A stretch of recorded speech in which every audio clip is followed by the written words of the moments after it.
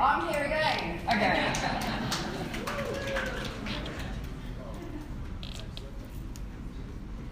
And I've called this initially Reflections on Student-Centred Leadership because I did this research over 10 years ago. And then, instead of looking back, I changed the title, to Being a Student-Centred Leader. Because I think there was a dimension of leadership that maybe I was missing in my earlier work. And I have promised myself that my last book, which I have yet to really start, will be filling in that missing piece. And so I'm going to say some more about that as I go through, as to what that missing piece is. That's the template I'm going to be using. But I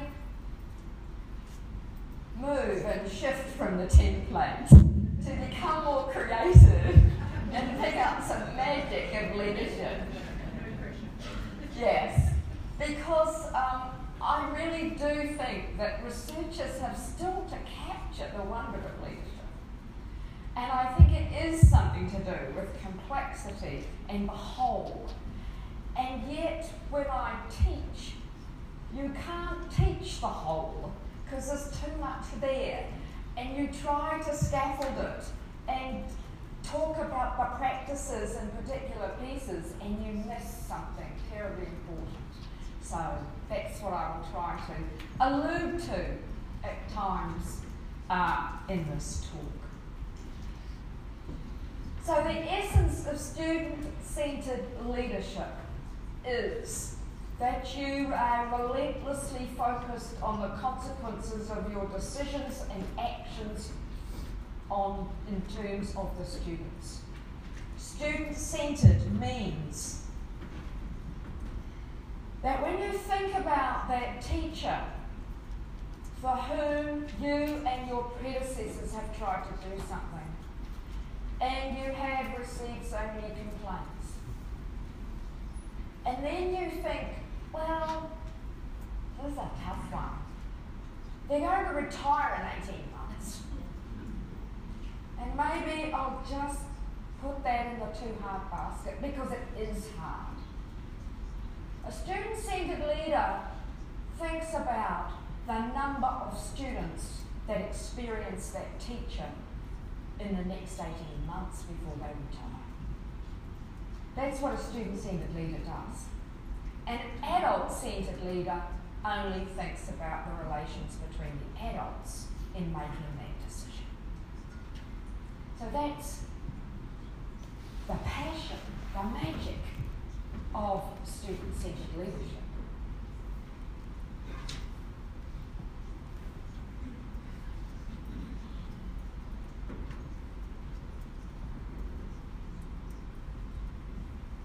Now, I don't mean that as an either-or. Of course, we have to care for the well-being of adults. There's no point being a leader where you're charging ahead and the team's way behind, if not going in the opposite direction.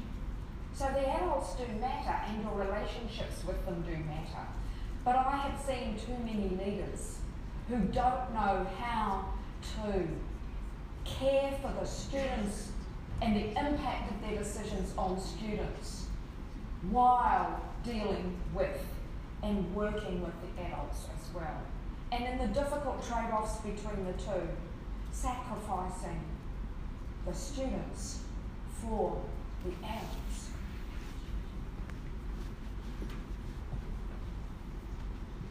So that's my first provocation. How truly student-centred are you? And it's a provocation for me in terms of my research and writing. Have I really captured what this is about? This is a photo of Salvi Gargiulo, the principal of Auckland's largest multicultural high school, serving mostly students from Pacific Island communities. And I had the honour of writing a reference for Selby on his retirement when his colleagues were nominating him for Royal Honours. Do you still have Royal Honours? You've ditched that, have you? We ditched it for a while and then brought it back again. Anyway, this was and I found myself writing about Selby. And I wrote and surprised myself. Selby is the most student-centred leader I have worked with. And I've researched with quite a few. And then I thought, why did I write that? He doesn't fit any of the indicators very well that I've established for student-centred leadership. Mind you, there were 700. What is it? How many were there? That's unbelievable. Right, 722. Right, there's only 4 for student-centred leadership. 5. So why did I say that Selby was the most student-centred leader I had worked with?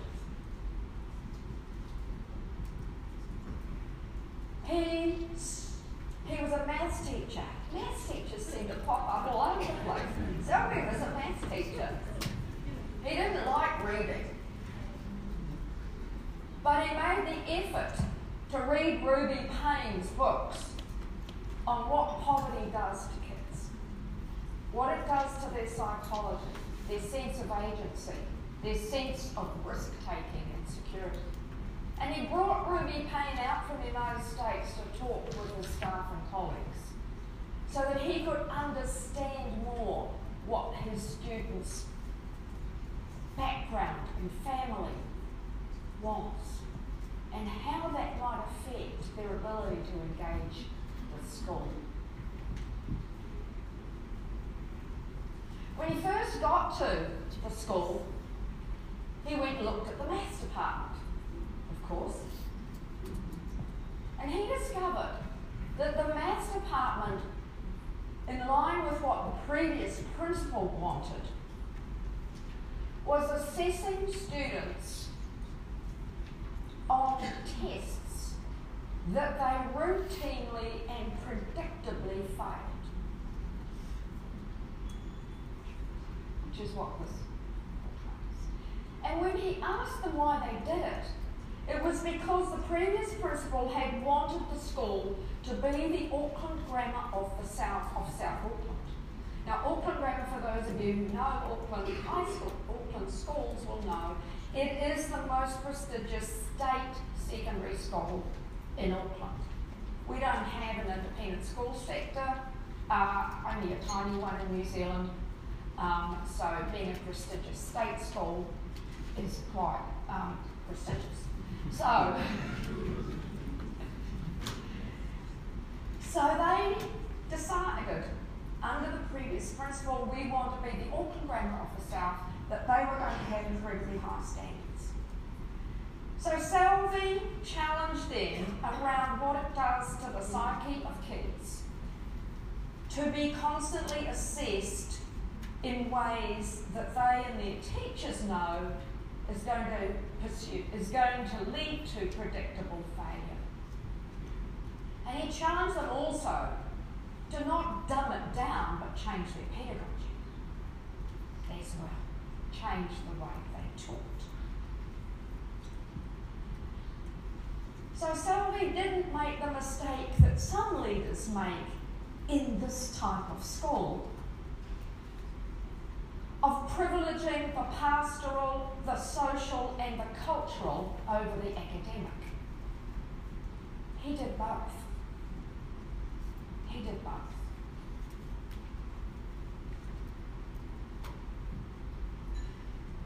Selby was known for loving the students. He was truly student-centred in that he spent his lunchtimes in the CAF talking with them. He wanted to know what their holidays had been like. He wanted to talk to the students who were desperate for the holidays to end because home life was so dramatic. He knew them and he loved them. And yet in those books and in that research, I hadn't written about that. the dispositional side of leadership, the passion, the love, the character. Be a student-centred leader. The character.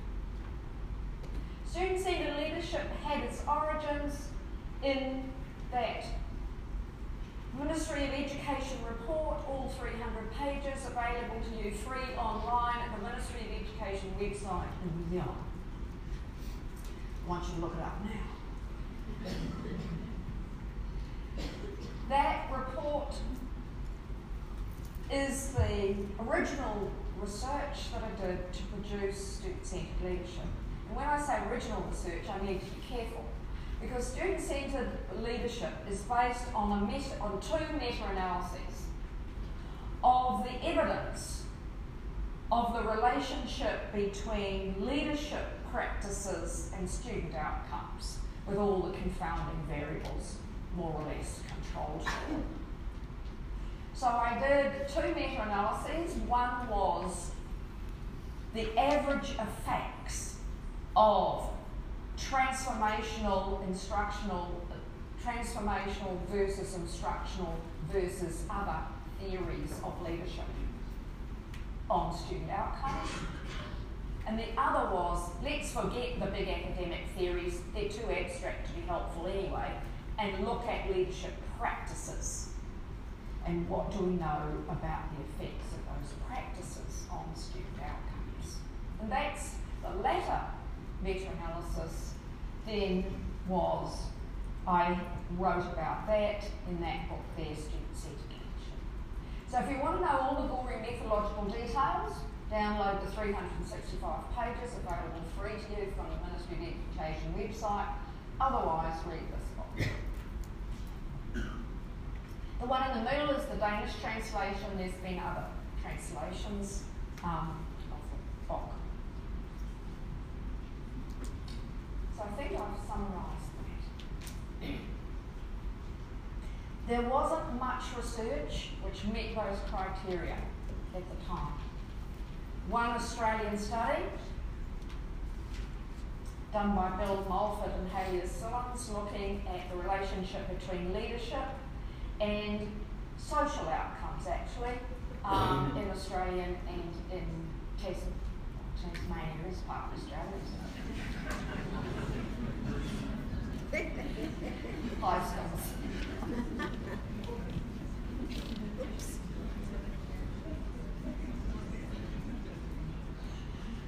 Okay, so this is the results of the meta-analysis where we took survey items of leadership practices and calculated the average effects of different types of leadership practice, those 5 types, on student outcomes. Where do those 5 dimensions, I call them, of practice come from? Well, this is how they are derived. Leadership effectiveness is typically measured in these studies by asking teachers to rate the qualities of their principal or school-wide leadership. So we're talking about survey data from teacher perceptions. By far the majority of studies of principal and leadership effects on student outcomes use that methodology for measuring leadership. So those survey items, and across all the studies that had used these surveys, there were 199 different survey items, different ones. And we clustered those items from the meaning of the survey items into those 5 dimensions. And then we calculated, with the help of meta-analysts who know this stuff better than I do, John Hattie and Ken Rowe, who worked for the Australian Council for Educational Research and was tragically killed in the Maryville fires. He was the 3rd author of this work. And we calculated the average effects. me, why have you ordered those dimensions like that rather than in effect size order? And my answer is because in that order they tell a story about how leadership works. And the story goes something like this. From examination of a whole range of data, student data, academic, student voice, you decide what are priority goals for improvement for the next year or strategic plan. So you set goals and expectations. So every item on those surveys that was about goal setting or setting expectations, so both formal, in other words, or informal, went into that dimension. Having set priority goals for improvement, leaders then make a difference in the way, by the way they resource those goals. So every item around the use of time, money and materials went into that dimension. And then having resourced their goal pursuit, they get involved in overseeing, monitoring the quality of curriculum and teaching. So planning, curriculum, sorts of things that Misty was talking about in terms of the way writing is taught, for example, is in that dimension. Now, for those of you that are leading large schools, you are overseeing the delegated authority of others, faculty heads, departmental heads, team leaders, middle leaders who do this work in large schools. But these items were about the way you, as principals and senior leaders, oversee, support, monitor, follow up on the work that those delegated leaders are doing in this dimension. And then the one with the really big effects, which is leading teacher learning and development. Leaders making a difference, because as you get more involved in monitoring the quality of curriculum and teaching, particularly around the pockets of underperformance and the within school variance in teaching quality that I talked about yesterday, then you learn what your teachers need to learn in order to meet students' needs better and achieve your goals. And leading and being part of that learning is that big dimension with the effect size approximately 0.8. And all of that sits on a foundation of an orderly and safe environment. Orderly and safe for students and for staff. So this is the wellbeing dimension. Now these are the average effects. They are not a rule book. They do not tell you, oh, well, this dimension's not as important as the others, so we won't take any notice of it. As I say to our new principals in New Zealand, and now in Australia as well in some states, I say, if you've just taken over a school where your biggest challenge is to get students and teachers into class at the same time and on time, then you start in dimension 5.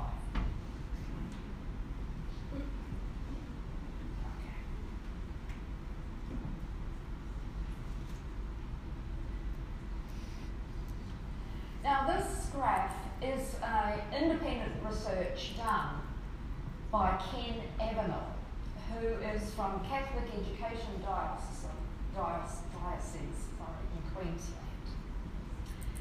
And he's done a doctorate which has the embarrassing title of Road Testing Robinson.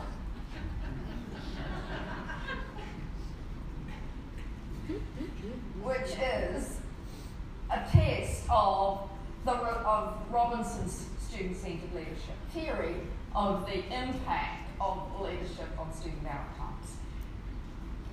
And what the horizontal graphs, the vertical axis shows is student mean scores on school performance, grouped by well below, etc., well above, and on goals, and you've got the 5 dimensions around the bottom. Now there's a very high correlation between, for those 160 schools, between the extent to which teachers reported their leadership doing the practices that are involved in those 5 dimensions and the performance of those schools in terms of student outcomes. It's a correlation. There may be methodological. I've had a look at the study. I think that the measures are independent measures. The New Zealand Council of Educational Research developed a measure of student-centred leadership which teachers complete, and that was based on the best evidence synthesis work of those 5 dimensions. So the measures are pretty robust of leadership. What about in terms of the school performance measures? I'm not quite as familiar with those. But there's one independent test of the relationship between my theory of student-centred leadership and student outcomes. So here's another model which has those dimensions as the horizontal lines. And I think of that as the what of student-centred leadership. What are some of the practices about which you can leverage in order to make a bigger impact on student outcomes? But the 3 capabilities vertically integrated with the horizontal dimensions answer the question, how do you do student-centred leadership?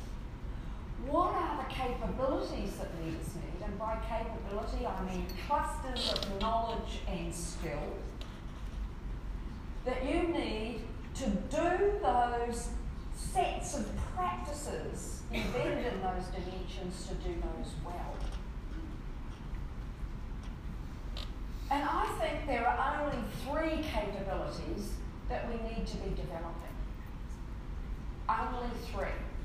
We do not need long lists of principal leadership capabilities, because the more we create long lists, the more we fragment the holistic and integrated and magical work on leadership. So those 3 capabilities are that you use your deep educational knowledge. And I think we greatly underestimate how deep it needs to be today. And I don't mean yours in the sense of just in your head. I'm talking distributed knowledge.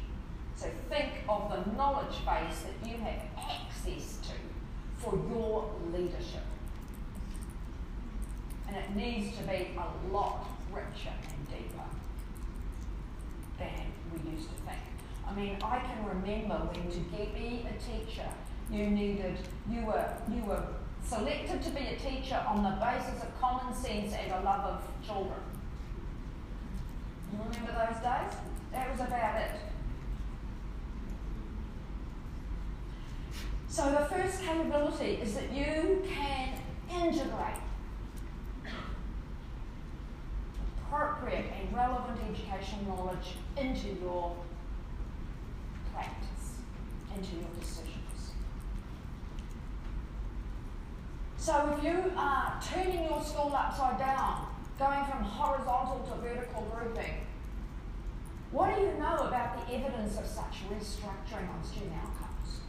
We know it creates an enormous amount of work for you and your staff. Is it going to make any difference to student outcomes? Is there any evidence of that? That's what I mean by that dimension. And the second one is solving complex problems. It's relatively easy to set goals. What is hard is overcoming the numerous obstacles to achieving them. That's complex problem solving. And the third is building relational trust while doing the work. So the leadership capabilities, I think of them as you are using your knowledge to solve complex problems while building trust with those involved. And notice that I sort of ran it all together, because the work of leadership is not about building trust and then doing the work. That is an adult-centered way of thinking about leadership. Because while you're building trust, waiting to build sufficient trust in the bank in order to be able to withdraw something from the bank in order to do some tough stuff, what's happening to the students? We need to be able to build trust while doing the work. So that 7-minute video I showed you yesterday, one of the things I was trying to model there was the integration of trust building and learning together some important stuff about the work. And solving the problem of the lineup of students outside the deputy principal's door. Doing that at the same time. So we've got 5 dimensions, which is the what of student-centered leadership, and 3 capabilities. Now, I'm going to ask our IT man at the back to ring a bell in 3 minutes, because I'm going to give you an activity, and I don't trust that I can bring you back. I told you this yesterday, didn't I? I don't trust that I can bring you back in a timely way. So the school bell is going to go in 3 minutes, and I'd like you to just talk about this. Were there any surprises in the research evidence about the effect of the different types of leadership? And are there aspects of educational leadership that you think are important that are not included in the 5 dimensions or 3 capabilities? Okay? So that's the activity. Any surprises? Any omissions? Go, 3 minutes. Bell's going to go in 3 minutes.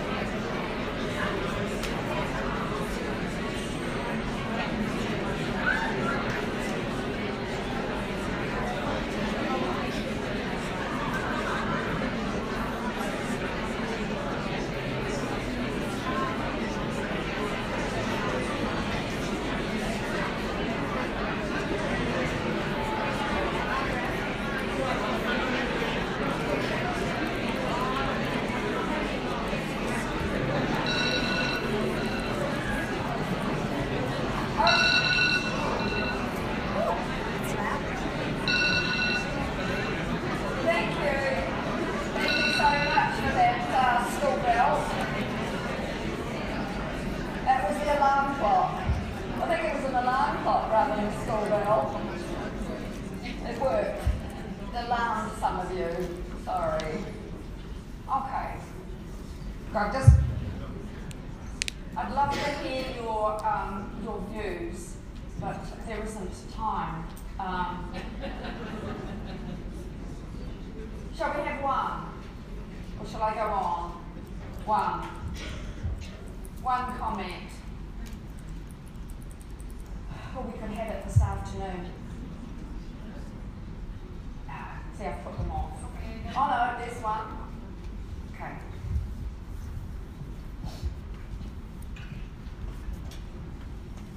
Oh. Hi. Look, we've actually done a lot of work, Vivian, in your leadership, student-centred leadership dimensions. So really nothing was a surprise to us as a leadership team. However, I've recently done this with our teacher leaders. And certainly what came strong and clear from them was the focus on leadership's about establishing goals and expectations, with minimal focus from them around ensuring quality teaching and leading teacher learning and development, which is a bit different, I guess, to the very traditional PL. So that's something that we've learned is not just about senior leadership understanding this. Actually, everyone's a leader in their own right. So building that amongst the whole community. The one thing that we've learned over time is the importance of cultural leadership and where does that fit into this? And that's one element that we're exploring as we have very diverse communities and how we incorporate that into the way that we lead schools. Yes. Okay, the question about where does cultural leadership fit in? I have probably not very adequately covered that. I would put that in Dimension 5, which is safe and order. That everyone feels they belong at the school. They feel that, some of the student voice assessments now have items in them, and this is not leadership, but student voice assessments have items in them like my teachers care about me. Better item even than that is my teachers care about my learning. There is at least one adult who knows me well in the school, those sorts of items. And so cultural leadership for me is attending to that.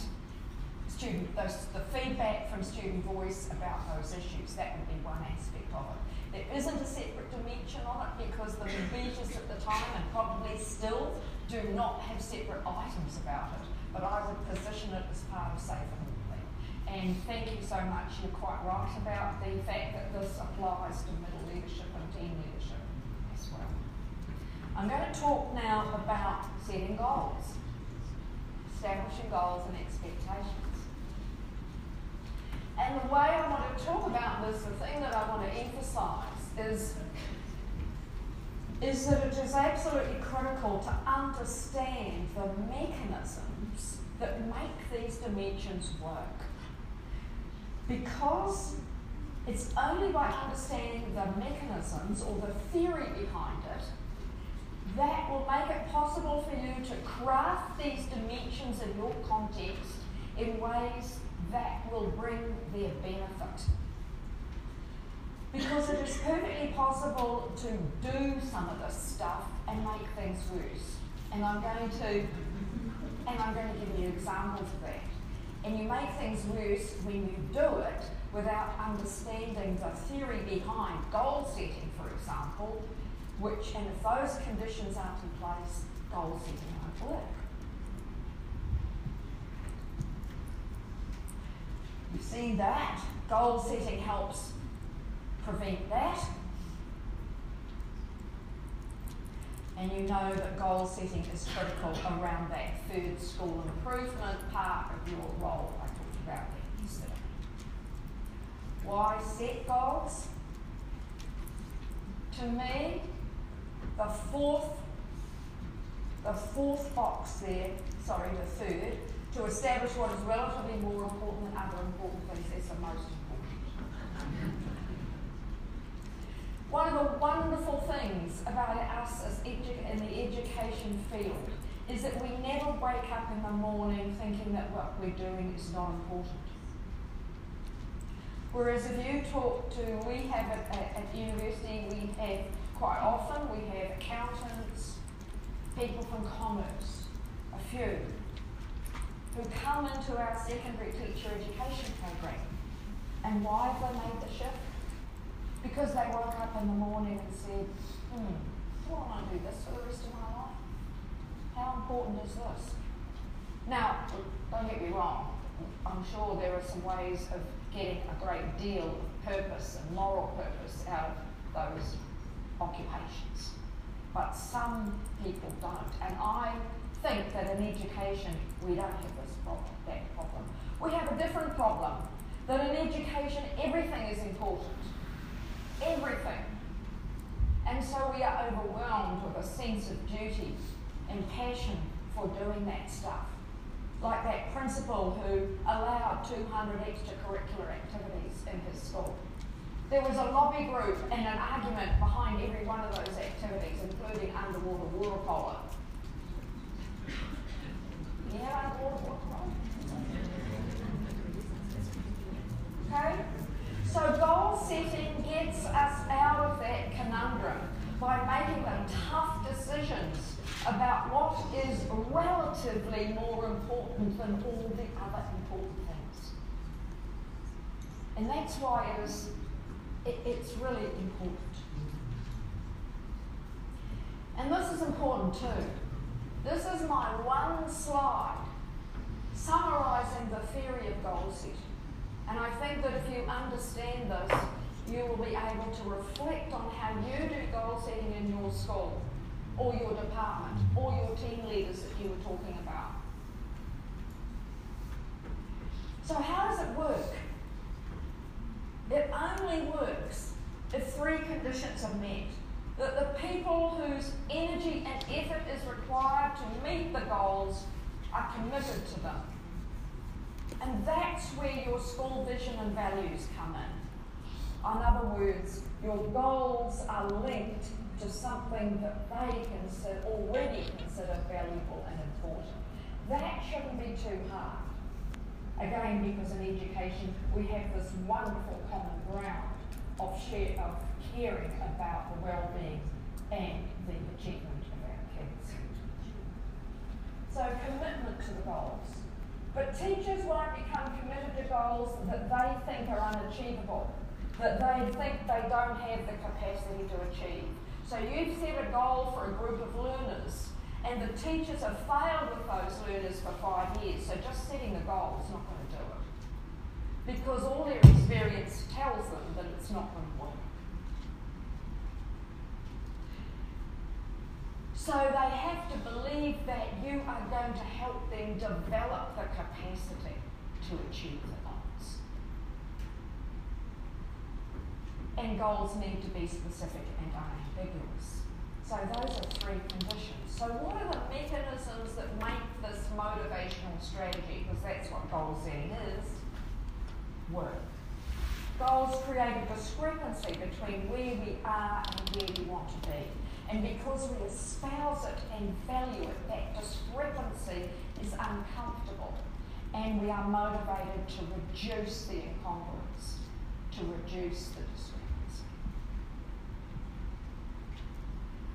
So because of that, we persist more than we would otherwise to achieve the goal. We focus attention and effort on it. We've got a goal in science, and we don't like teaching science as primary school teachers because we've had a poor background on it. So we tend to do something else, plus the YouTube videos, right? But if we've got a goal which has been set collaboratively, and my lack of confidence in science has been discussable from the beginning, and I trust that I'm going to get help to teach it differently, then I will not skip the science lessons. I will do it.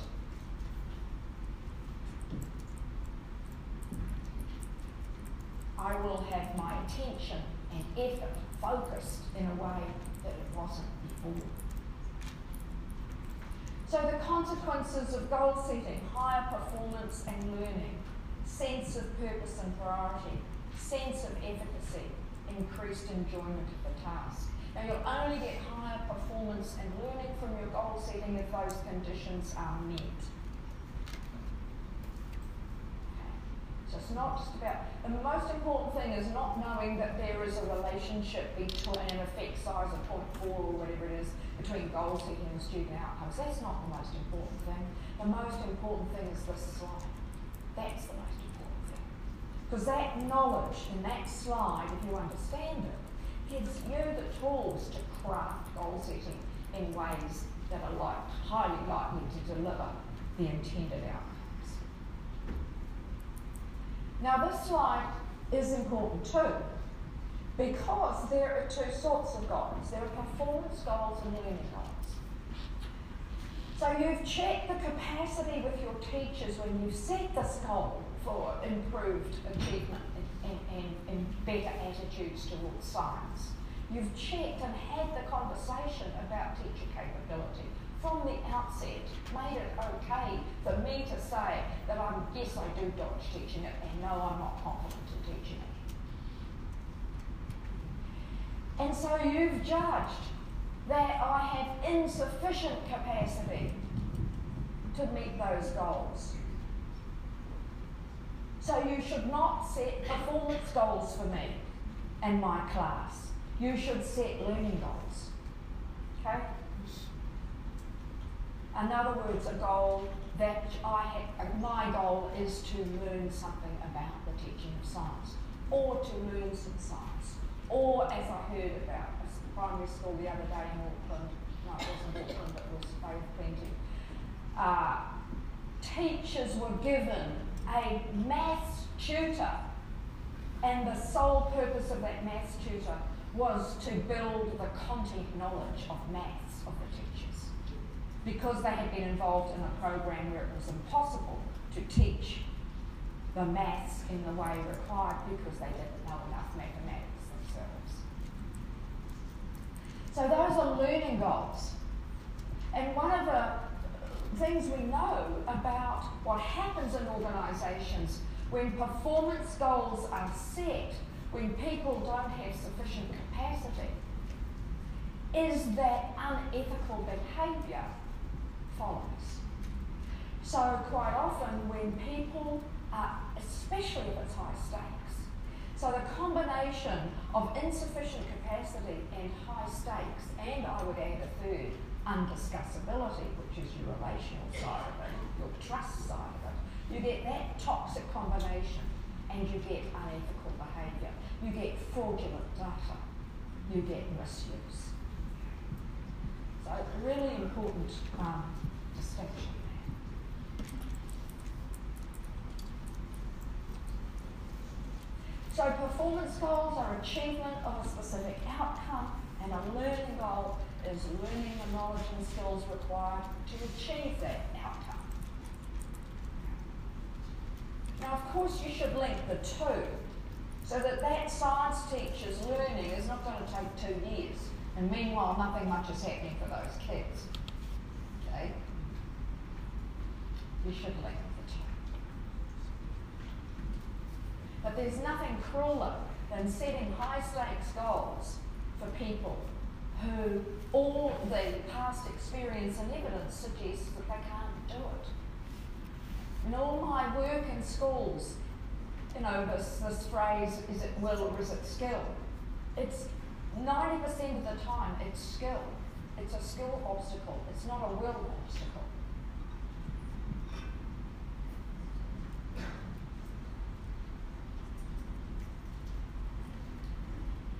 So getting to your goals, yes, overcoming the obstacles, that's problem solving. And we're working on, in Victoria, we're working on a program to work with senior educational leaders and school improvement leaders on complex problem solving and how to stop the quick fix mentality of people going into schools with programs, whether they're from publishers or whatever, before there's been adequate inquiry into the cause of the problem. Just conscious of time.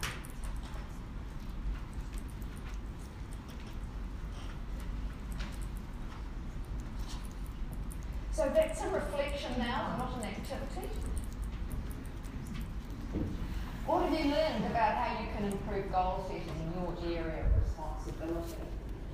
I'm just hoping you just reflect, because principals and leaders, they set goals all the time. They've got their strategic goals, they've got their annual goals, they've got their personal professional development goals. So I'm just hoping that you take quiet 10 seconds to reflect on what you might, and what you've learned about goal setting that might have implications for you on this dimension.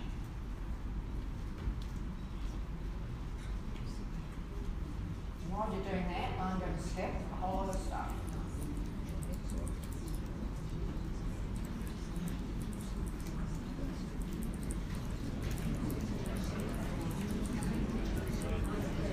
Alright, I've skipped dimension 2, which is about strategic resourcing, because I want to focus in the last few minutes on this one, ensuring teaching quality. Because one of the things I've discovered is that leaders, especially in large schools, sometimes don't engage in this dimension. They don't address the pockets of problematic teaching practice because they lack confidence in what quality teaching looks like, particularly for those of you in secondary schools. And you're wondering about observing or going into classrooms. And that English teacher looks at you and says, but your background's biology, isn't it? So how can we have an approach to this dimension, to these leadership practices, that finds a defensible theory of quality teaching that applies across any context? Is that possible? And my answer is yes, if you take a student-centered approach. And this is what I mean by it. Quality teaching maximises the time that learners are engaged with and successful in the learning of important outcomes. Now that theory of quality teaching says nothing about the moves the teacher is making. It admits any style of teaching that is ethical, of course, and that meets those criteria. So let's put aside the arguments about group teaching, teaching from the front, didactic teaching, advanced organisers, use of praise. And let's certainly put away the checklist of teaching practices and focus on the impact on the students of whatever is happening in that classroom. So that concept of quality teaching treats time, students' time, as the most important resource. And all the available time is inside the black box. And what should be happening is that the pink box of academic learning time for students should stretch as far as possible towards the borders of the black box. But it is eroded by 3 or 4 things. Firstly, that the lesson and materials are misaligned to the learning outcomes that are important. Teachers, particularly in primary schools, spend an enormous amount of time designing resources and materials that entertain the students, the children, that are lovely, encourage participation, highly enjoyable, and misaligned to the learning outcomes. The second thing that erodes academic learning time is the lack of engagement of students, because, and I don't mean just behavioural disengagement, I mean cognitive disengagement. The teachers are not picking up their misunderstandings because they are not inquiring into the thinking of the kids. For a doctoral student, using a theory of action approach with high school math students, finding out the beliefs and the thinking that produces routine sets of misunderstandings that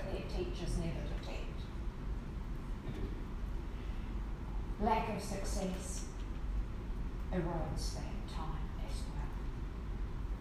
So finally, 4 questions that you can use, I think, and you can give me some feedback in our later discussions of whether you think these can be used. Quality teaching. You've gone into a classroom, you're talking with a teacher. The first indicator of quality teaching is that important learning outcomes are being pursued, whether they're on the whiteboard or not, but the students should know them. So you ask, what are the intended learning outcomes for this lesson or unit of work? You teachers should be able to tell you that. And they should be able to give reasons why they're important. And what I should have in here as well is that the students of a certain age should be able to tell you as well, probably from a very young age. So that's the first question about the learning outcomes. And I talked about how quality teaching resources are aligned to those outcomes. So how are the resources, activities, assessments aligned to the intended student outcomes? That's your second question. Can teachers tell you that? What is the alignment of the two?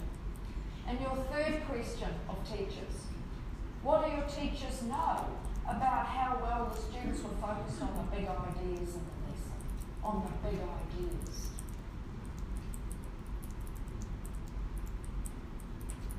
And that's about behavioural and cognitive engagement. So that's the test of that criteria.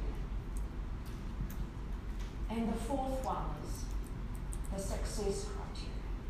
What do you know about how the students understood the big ideas? And what are the remaining misunderstandings of particular students? Yes, the maths teachers that my doctoral students are studying, they know which students make mistakes.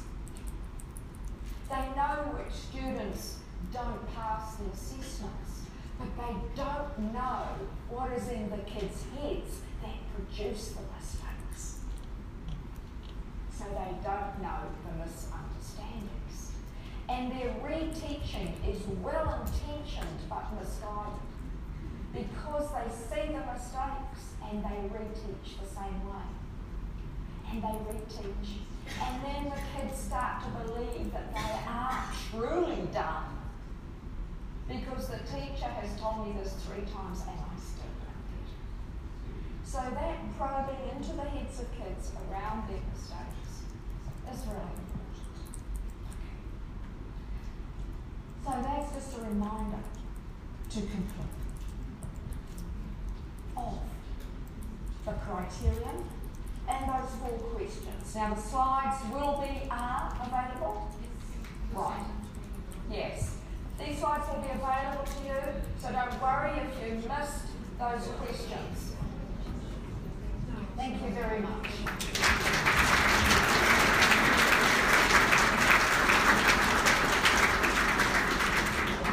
Vivian, it's my pleasure to thank you for not just this morning's plenary, but the work we did with you yesterday.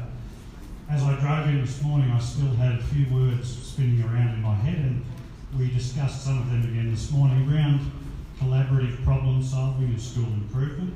I think all of us would have to agree that in our particular teaching area of Canberra, we're fortunate that we work in networks, that we can get together in groups like this and use our, as you would say, as part of the capabilities, our deep knowledge of education. I'm really pleased to say that Parsi and Misty and yourself are now part of our deep knowledge. I think it's a very important capability as we extend what we do in schools. I was also fascinated this morning by some of the effect size and the evidence base. I myself am a big fan of evidence-based practice. I'm not surprised at all by the large effect size, particularly around leading teacher learning and development. Not at all surprised. I know that as we do more work with you today, I'll have a chance to ask a few more questions. But the one thing I would confirm is our jobs are made a little easier as leaders when we do have a strong student-centred leadership style. So when those tough questions come about and we bring them back to why is that important for the young people in our schools, it just makes sense. I must ask one further thing because I know I'll get the hairy eyeball get off quickly. Can you all send us an alert as soon as the book and the 10 years of work eventuates, because I'm fascinated and I didn't get a picture of all of those slides today, but we really do appreciate it. We know we've got more interesting sessions with you this afternoon, so thank you so much, Vivian.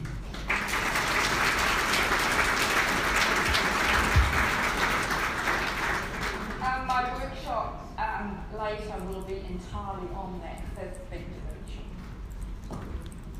Thank you.